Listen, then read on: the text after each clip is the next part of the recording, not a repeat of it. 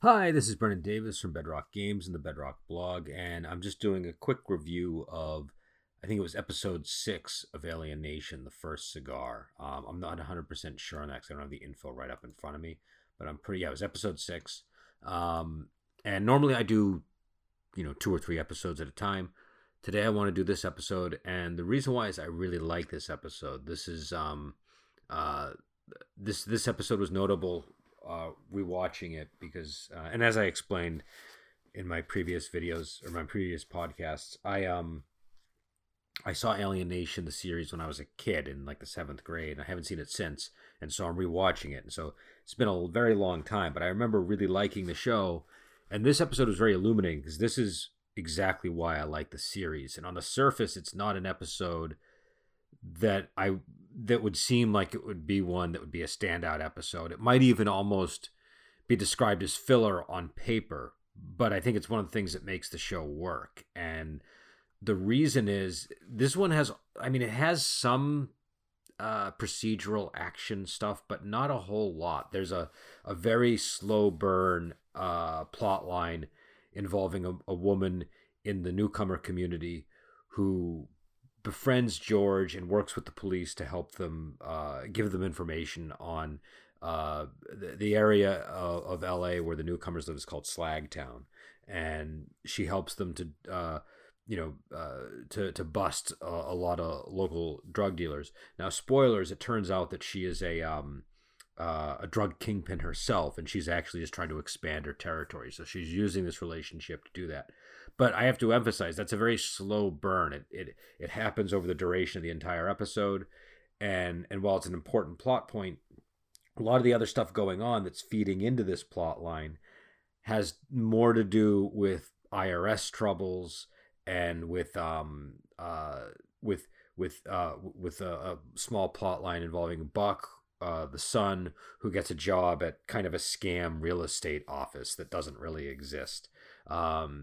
And so it's almost, I mean, again, there is a plot there, and it's pretty exciting actually when you think about it, but it's really almost more of a hangout episode.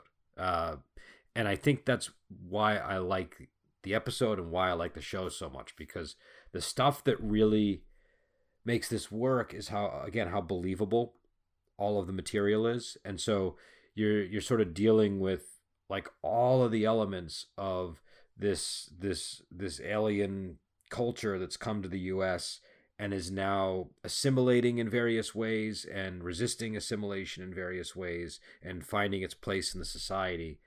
And so in that sense, it's like reminiscent of stuff like The Godfather and that type of thing, where it just, I don't know, I just this just the way that um all that stuff plays out in the episode. Everything from the little customs that you learn about from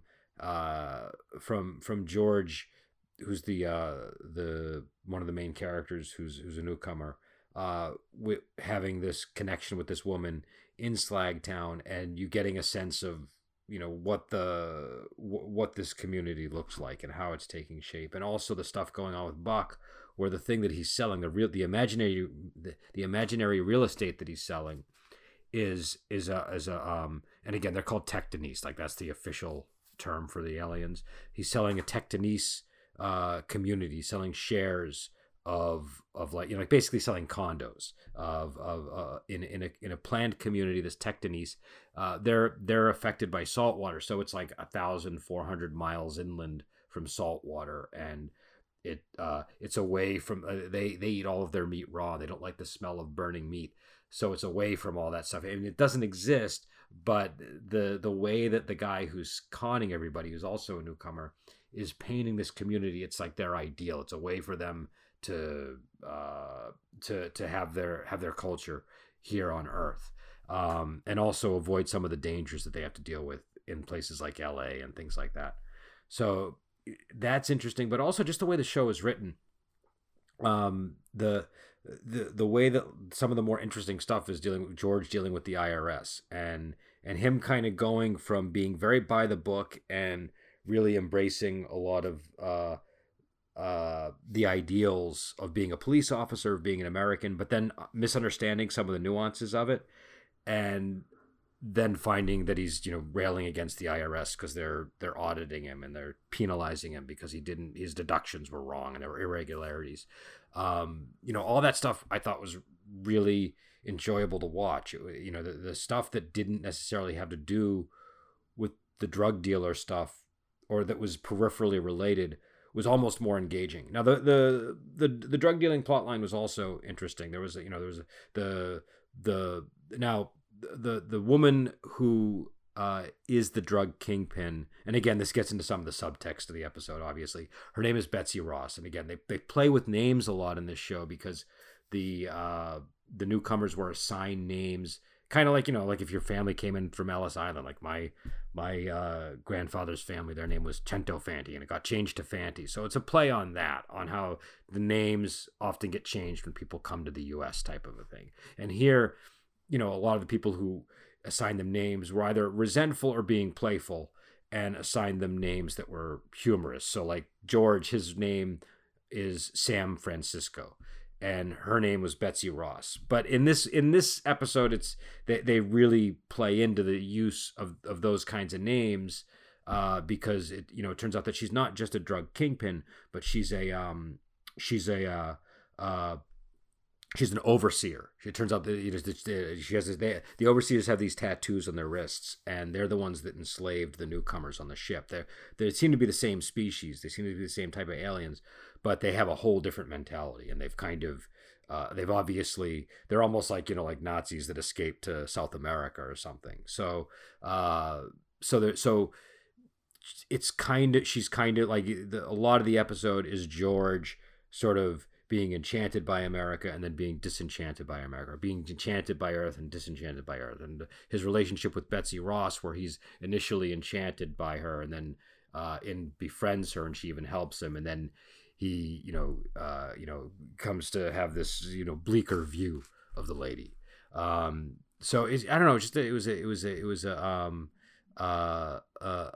an interesting episode. I thought that I don't know. I thought that like I said, the domestic stuff, the hangout stuff was a little more interesting than the actual drug plotline, which was fine and kind of cool. Like the Betsy Ross character is very.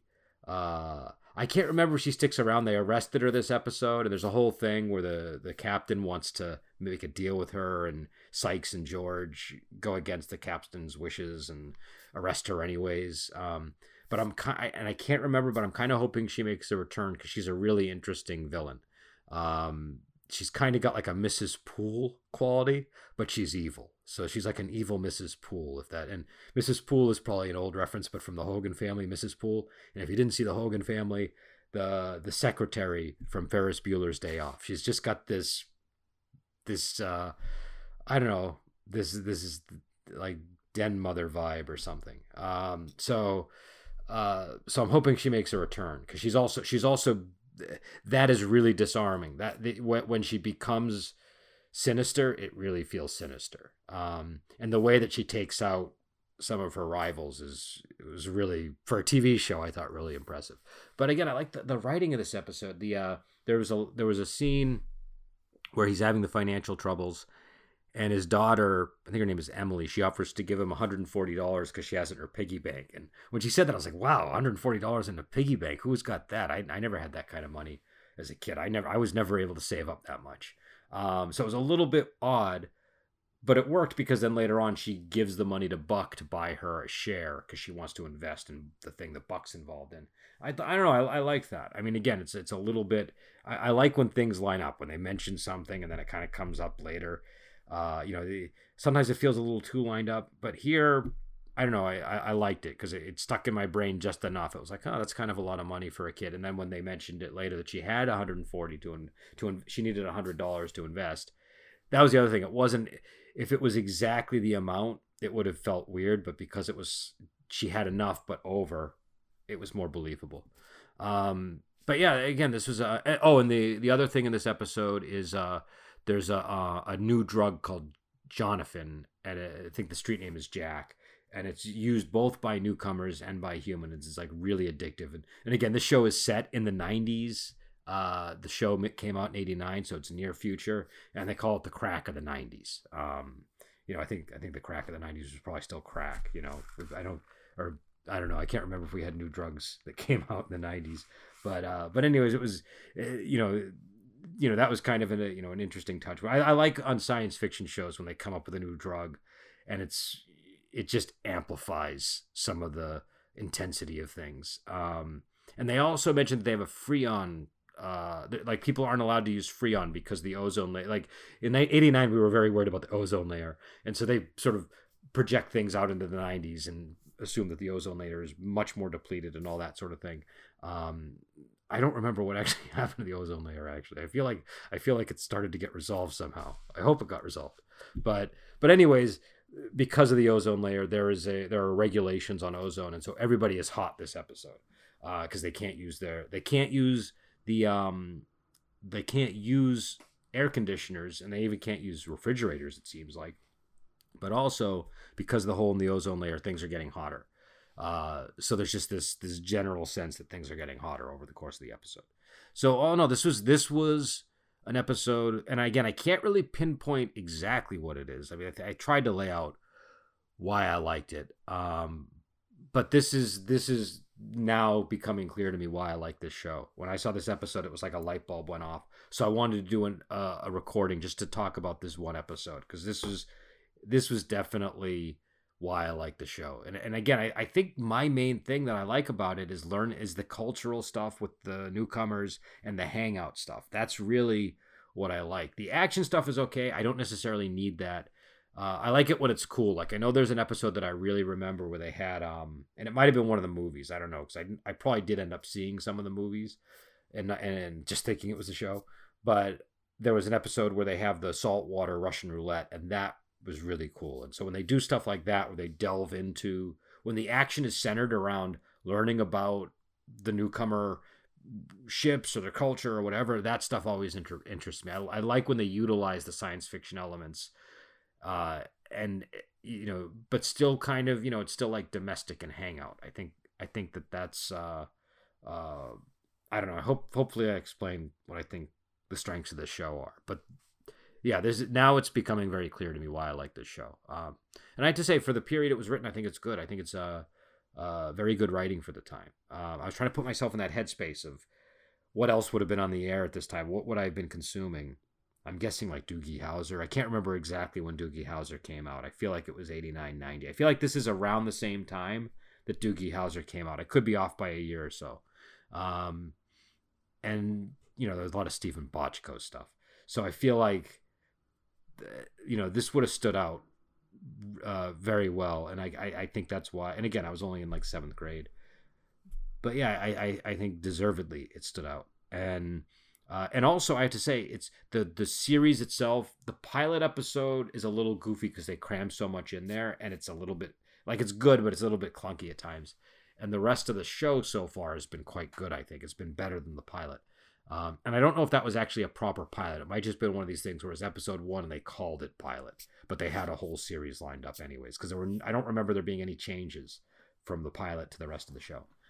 So yeah, so that's those are my thoughts. Oh, the other thing was the humor there, and again, the humor and how risque it is. Like there was one scene where George is just talking with Sykes, and I forget what they're talking about, but he's basically saying like, I wouldn't miss it for the world. And so he says, wild whores couldn't drag me away. And, he's trying to say wild horses, but I don't know. Again, I think it's the actor that plays George. He just does a good job with that kind of stuff. He was able to do like a stupid joke like that landed really well with that actor. And also when he was doing this thing where he was reciting the Constitution and like, and just like, important quotes related to American history when he was trying to stand up to the IRS, because he didn't understand that he had crossed this line that you don't tell the IRS off type of a thing. He admires sort of American rebelliousness against authority, and he doesn't realize that there's a strong line when it comes to the IRS. And so he kind of goes on a rant, and I don't know. I thought it was very charming. I liked it. So yeah. So again, I'm really enjoying this, and I look forward to the next episode. hopefully I'll be able to watch it tonight, and maybe I'll have another recording up. I just wanted to get this one out for this one episode because it really was like a light bulb moment for me, and that's probably what I'm going to do going forward. If an episode is really stand out and just I really want to talk about it, I'll just dedicate the podcast to that one episode. It'll probably be 15 to 20 minutes because I don't think I'm going to need to go on for 30 minutes like I might for the double episodes. And yeah, and again, for those who want to watch it, I know it's on Prime to rent or to buy. I think I bought it. It is a little bit of an investment, so if you're not sure, check out the trailers on YouTube. I think I saw the episodes up on YouTube somewhere, and I think that they have them on I heard Disney Plus. You might be able to, if you have Disney Plus, check. Maybe you have it there. I actually haven't checked Netflix, which is probably stupid of me because if it's up there, I wouldn't have had to buy it. So I do recommend it, but I don't think it's for everybody. So look into it before you rent or buy it. I wouldn't want you to spend money on something and then realize, oh, this is a hokey show from the 90s that I have no interest in. So yeah. So, and again, it's that period.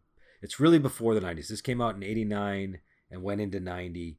And that's not the 90s yet. That's still very much the 80s. That was a very odd year for media, that period. Because I remember I moved back to Massachusetts and everything that I consumed that year is really burned into my brain. And I remember even thinking at the time that we were in like a weird media, I just remember feeling like a lot of movies felt odd and strange and like things that kind of like, I don't know, 2 years before that, say like 1987, movies knew what they were, if that makes any sense. And then by 89, it was very unclear what they were. I don't know how to explain it, but that was just my impression as a kid. And it's kind of stuck with me when I go back and watch these things.